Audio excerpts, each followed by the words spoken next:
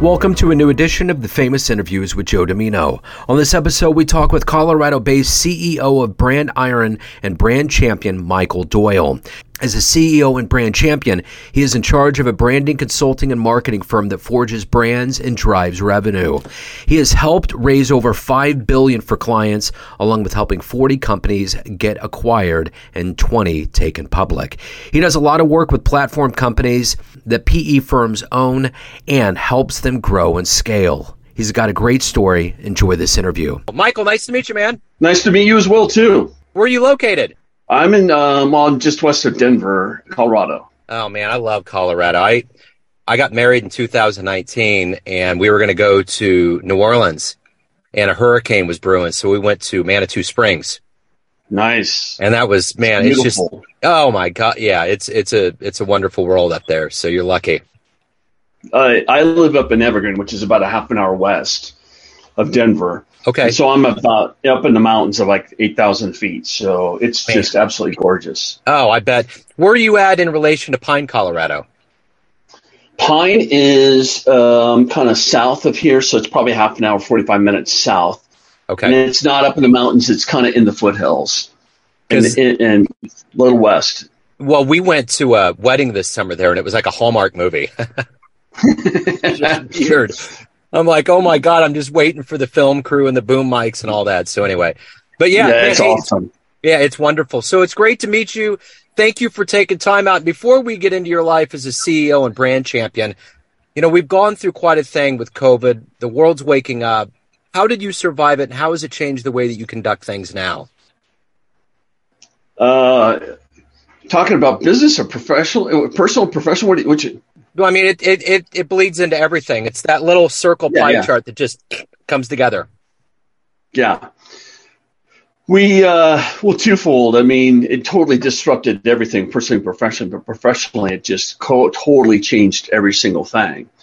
We had an office that we couldn't get into for almost about a year and a half because of restrictions. And it was really frustrating because we had just signed a lease, just moved in about a month before all the lockdowns happened. And so that completely changed what we thought we were doing with this whole collaborative environment. They're going to be super cool. We're going to have this great loungy area and these collaborative workstations. And then within months, and it was awesome. And within months, that whole idea with the lockdowns completely got scrapped. And so we had to reinvent how we did business like overnight. And so we had to figure out how to really do virtual. We had to figure out how do we bring in not only better communications tools, how do we put together better project management tools, how do we put together more of a kind of a cloud-based project management, tracking progress and tracking everything. So, because you just couldn't walk across and talk to somebody, you would actually have to. So we had to figure out how do we reinvent ourselves. We really pretty much had to redo every single thing we did within a matter of months in order to survive. Well, you know, one of my main vocations is interviewing jazz musicians, and they are masters of improv. Yeah. Business, really hardcore business people remind me of that. Like, you have to do this all the time. You got to pivot. You got to move. You got to get into a better place. So that's almost kind of something you're trained in. Is that kind of a vibe that you go with? It is, but that was like, you can't gradual do it. That was right. Overnight. Like, here you go. Welcome to life. Yeah, we should have gotten this done a couple months ago, and now we got to get it done by, Friday. Yeah. And I mean, it was full bore, and we had to figure it all out. And, not only did we have to figure out how we do business, but then financially we had a lot of business in the real estate sector, and that completely shut down for months, and it totally affected us. And thank God we had good management. Our CFO was on top of the ball and had to figure out, what are we doing financially? How are we going to survive this? What are we got to do? She went out and kind of did all this research, and was very entrepreneurial, very grassroots, and very, very agile to figure out what we could do to get some PPP money. What could we do to get some an EIDL loan? What could we do to get some ERC tax credits? And I mean, between what we were doing from running the business, but being able to go out there and check on how do we survive financially. I mean, thank God we had a team that took action and fast action, and that's really the only thing that got us through that's unbelievably challenging time. And I hope to God we never have to go through that again. Yeah, absolutely. So let's get to the essence of exactly what you do. Yeah. I'm going to put you hypothetically in front of a bunch of third graders at career day. And one of the kids, one of the kids looks up and says, "Hey, what do you do for a living?" How do you answer that child?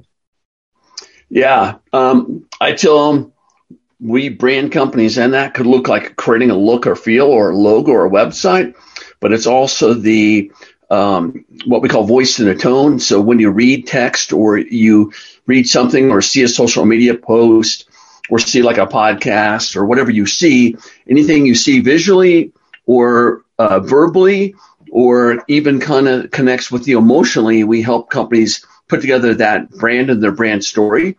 We also help put together that brand story and what we call a financial story into like a cap raise deck and help them raise money to achieve their goals and objectives. We also put together how do we take a company into the marketplace online or in traditional outlets and what is that like and to the digital space or social media space. So we help them launch them or take them to market, and then we set up a system to be able to track and measure performance and ensure that they're hitting their desired outcomes and getting to where they want to be. So when you were in the third grade, what was your dream? What did you want to be when you grew up? No clue. It's all right. We all have our time. Yeah, no, I was just survive, just living life. All right, so we're gonna drill down and find an answer. So let's go to your childhood. Where were you born and raised? What were some of these seeds that were put into you to be an entrepreneur, to excel in business? I grew up in Carlsbad, California, which is on the coast, about 45 minutes north of San Diego on the coast.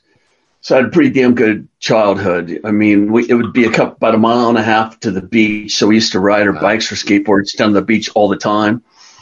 I tell people that in high school, we used to have what we call surf PE. And so we would meet down at the beach at like 7:15 in the morning. So we'd have class from like 7:30 to 8:30, surfing or boogie boarding. And then we'd have to go back to school and get there and shower up and get to class by 9. So it was a little bit different lifestyle. It was pretty damn cool. And when I was a kid, I really didn't know what I wanted to do. I loved that lifestyle as a kid. We hung out at the beach. I worked at a surf shop all the way through high school and through college. I think really I saw my parents struggle during those times. My mom and dad were very middle class, lower middle class, struggling to survive every day, every month. And life was hard for them. It wasn't easy for us, but it wasn't hard for us, but it was very middle of the road. And I started working as a kid. Yeah, I don't know how it was, probably 9, 10, 11, delivering newspapers. Yeah. And then I umpired Little League Baseball as like a 11 or 12-year-old. And then, I did that for several years. And then I had a bunch of even those little newspaper boy or umpiring Little League Baseball because you couldn't really work until you're 15, 16, So I did those little odd jobs then. And, because our parents back then were like, you guys are going to work, you're going to make some money, you're going to buy your own clothes. And if you want other things, you're going to do that. Yeah. And so I think it was instilled in me at a really young age that you've got to be able to take care of yourself. You got to be able to provide for yourself. My dad's favorite saying is life isn't fair, so you better get used to it. So you got to make it what you want out of it.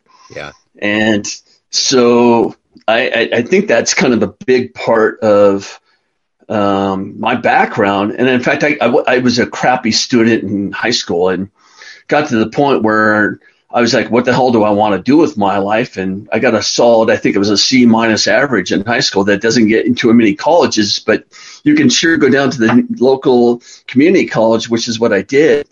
And that's where I really kind of said, I got to get my act together. I got to figure out what I want to do. I didn't really know what I wanted to do, except I need to get an education and get it figured out. So I spent a couple of years at community college and transferred, and I went and got a degree in education, or Christian education, but it's mainly education with a Christian background. And it was funny because it was my senior year in college, and my professor said, "Well, you really suck at this. You really don't have a whole lot of patience, you know." And I was actually did my student teaching in middle school. And how the hell I got there, and how the hell that got assigned to me, it was absolutely the worst. And I know it's even way worse nowadays, but oh my God, it was horrible. And my professor said, "Well, what do you transfer to?" And I go, "Transfer? I'm at my senior. I'm not transferring. I'm going to graduate." Yeah. He goes, "Well, you're not passing this class." I go, I got to pass this class. So we made a deal. He made me promise that I wouldn't go into teaching, and if I promised not to go into teaching, he would pass me so I could graduate. So we made a deal. I graduated, and I determined that I wasn't going to go into teaching. So I got a job. I went for I worked at a surf shop all these years. And so I had someone reach out and said, "Hey, we want you to be a rep for our surf clothing company." And I started in the sales right away. And so I started out sales path, and that's how I really got started. And it was always kind of hustling, and really hustling is kind of how it all got started for me. And how it really got started and how I started my first business was in my middle 20s. I worked for an ad agency in business development. I came to work on a Friday. The doors were padlocked. The off was emptied out. It was payday. And I was looking at the other handful of employees, and we're like, "Oh, crap. What are we doing?" And I mean, we were out of business, and I had no idea what we were going to do. And so the very first thing, I called up a friend. I got a waiting job the very next day, waited my first night. It was horrible, but I did it. I had to do it because I had to pay rent. Yeah. And then over the weekend, I said, "Well, what am I going to do with these clients? I have all these relationships, and this is pre-Google days, and had no idea what I was going to do." So I just said, "I'm going to give it a shot and give it a go." And I did it. And, I had no idea what I was doing. Right. But I was, pleasantly, comfortably numb and stupid. And I just did it. Yeah. That's awesome. What's been one of the most impressive branding campaigns you've ever seen a company do? Boy, that's a good question. Now you're making me think on my feet here. We can come back. We can come back to this. We'll come back. Okay, do that. We'll come back to that. That'd be great. We'll circle back. Who's been kind of a hero or a role model for you in your life?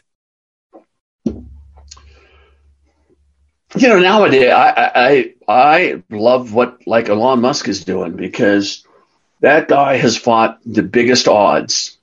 And if you go back to the Tesla days, I mean, you hear stories of him sleeping on the factory floors and living there and when they had all these production problems, and,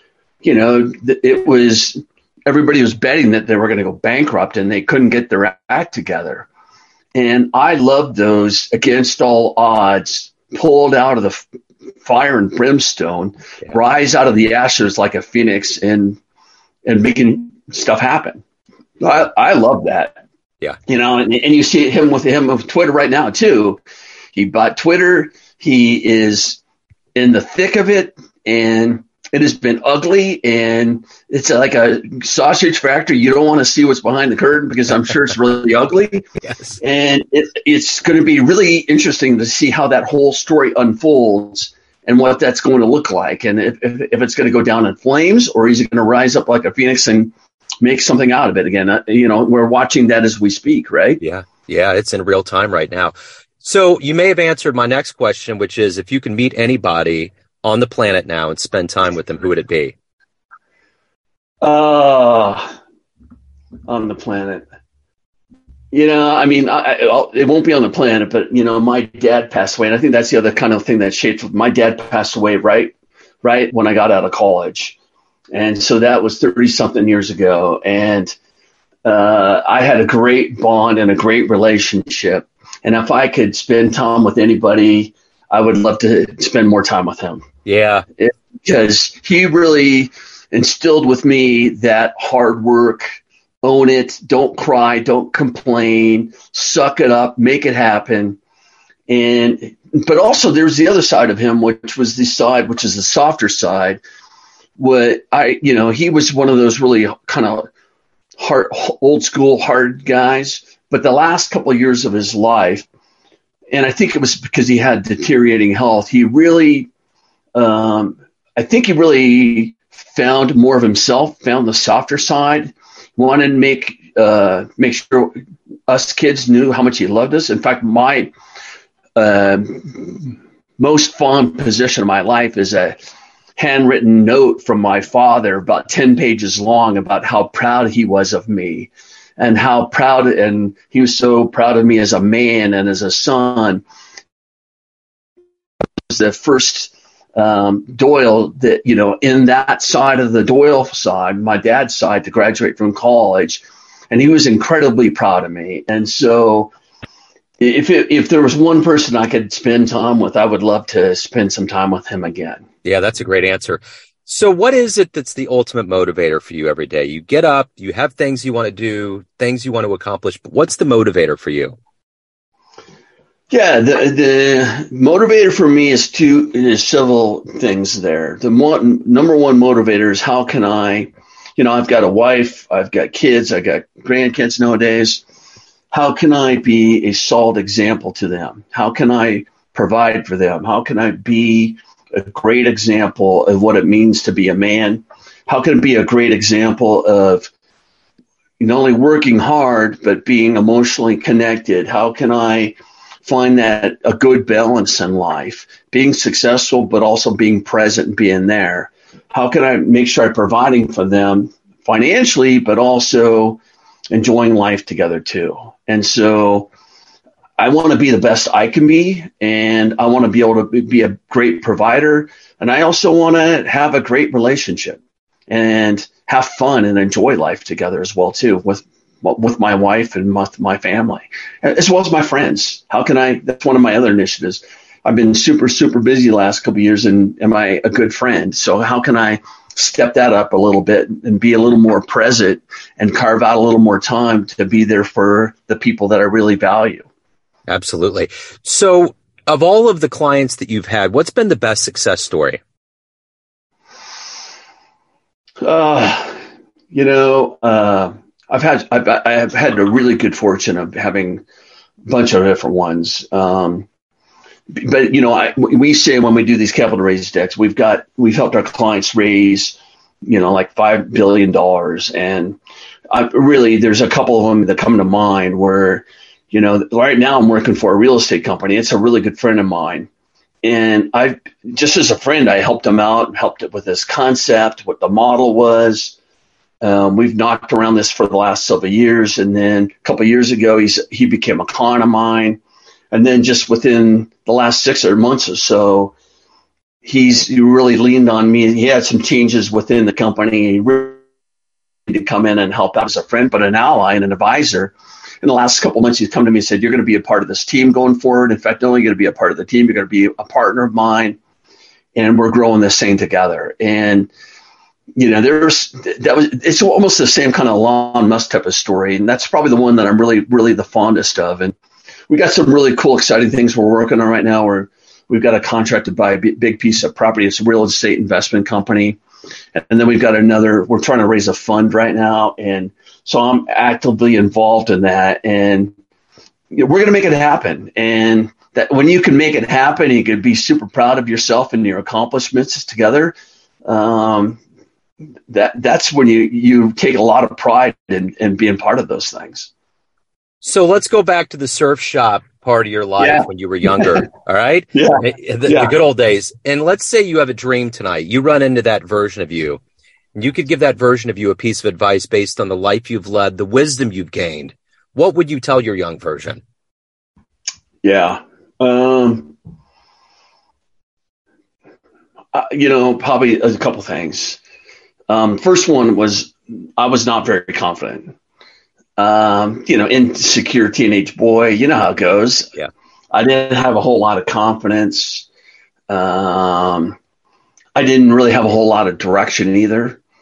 And so I think between believing in myself, having confidence, having a drive and developing a drive to achieve specific goals and objectives. If I could go back and encourage myself to do those things and be those things earlier, I would love to do that. So of all of the things that you've done in this life, what are you the proudest of? I actually, a couple of weeks from now, about a week and a half from now, I'm going to my daughter's college graduation. And I have two daughters, and my older daughter is the one graduating. And my older daughter chose to live with me. Her mom and I split up a long time ago, and she wanted to live with me. And so I raised her, through middle school and high school, and we went and looked at college. We worked on colleges together. And so it's one of my proudest moments of having a great relationship, father-daughter relationship. And actually one of my really good friends, we talk all the time, and having a great relationship, and really proud to see her achieving in life and succeeding in life is the coolest thing ever. That's a great story. Let's go to your core of who you are. Everyone has a perception of you. We have all these pockets of people, family, friends, clients, colleagues. You're in control. What's your perception of you? Who do you think you are? Yeah, that's a good question. My wife and I are working on we're working on these intimacy cards about asking these deep type of questions. And, she's like, asked me, what is your spirit animal? And I was like, oh, that's a great question. I have no clue, man. And she goes, you're like an eagle. You kind of fly up there and you surveil the landscape. You're kind of, and I am very much a introvert at heart. I act, and I'm an accidental CEO, accidental salesman. That's not who I am at the core. I just figure out what I got to do to be able to succeed. And so I really am like that eagle. And how do you take a look at the landscape and take a look at everything? And I think really, I was not a very good leader. At work, I was not very soft. I was kind of an asshole. Let's just call it what it was. And so the last couple of years, I've really worked hard to be a better man, be a better leader, a better husband, a better father, a better friend. And that took me looking inwardly at myself and what can I do to improve and grow. And I'm very soft, but a lot of times I don't show people the softness. So how can I develop those skill set and be more balanced? And which is really interesting because I'm a Libra and I should be all balanced, and I am, but I didn't show that balance. And so I've been really working hard to develop that balance in life, balance at work, balance at home, and be more genuine and sincere and soft as well too. Work hard, push hard, but also be soft, loving, and more connected. I understand that juxtaposition. I'm October 13th, so I'm a Libra. I get it. Yeah. And it does. It really does take precedence over, without being conscious of it. It's huge. It's a big part of how I roll. Yeah. So anyone out there that wants to know more about you, your business, anything pertaining to Michael Doyle, where do they go? Yeah, you can go to brandiron.net, which is my company. You can connect with me on LinkedIn, Michael Doyle, or that's probably my website or LinkedIn are probably the best way to get a hold of me. I'm happy to answer any questions, whether it be about life or business or anything else. I welcome the opportunity. So since we need to circle back around, let's just say that you've come up with the best branding campaign. Yeah. How's that? Well, yeah, there is ones, there's classic ones, but I love ones, like the classic Nike Just Do It type of stuff where it's aspirational. And if you can find that balance between like that campaign that tugs at heartstrings, but also performs well, and that really campaign, I mean, it's still years, 20, 30 years, whatever it's been a long time now. And that grabs people emotionally, but compels them and connects with them emotionally as well as intelligently, and compels people to take action. Those are some of the best ones out there. And I think that's what, if we do our things well, not only as a company, but individuals, we connect emotionally and bring in that balance type of thing. And I think that's what really works well for brands, is connecting emotionally and compelling people to take action and either buy a product or buy a service. And if you can compel them and connect with them, and really, that's how you create what we call great brand champions or great brand advocates, is having that emotional connection, people who are really inspired by what you do. You know, I heard a story about the Dans from the '88 Calgary Olympics. Remember the Battle of the Dans? Yeah. And one of them didn't make it and one of them made it, but they made it work. Listening to that story was like making me stressed out. I'm like, man, is he going to make it? And he didn't make it in magnanimous fashion. So they're like, what are we going to do? Reebok scrambled and they made it work. But it's fascinating how that was happening in real time. And they just were sure both of those guys were going to the Olympics and they were going to be neck to neck. But what they did is they created all this ancillary competition and karma that just sank the boat, So yeah, and you got to applaud them for trying to connect emotionally, which they did. But then you talk about having to pivot and think on your feet and say, "Oh crap, what do we do now?" Right. Absolutely.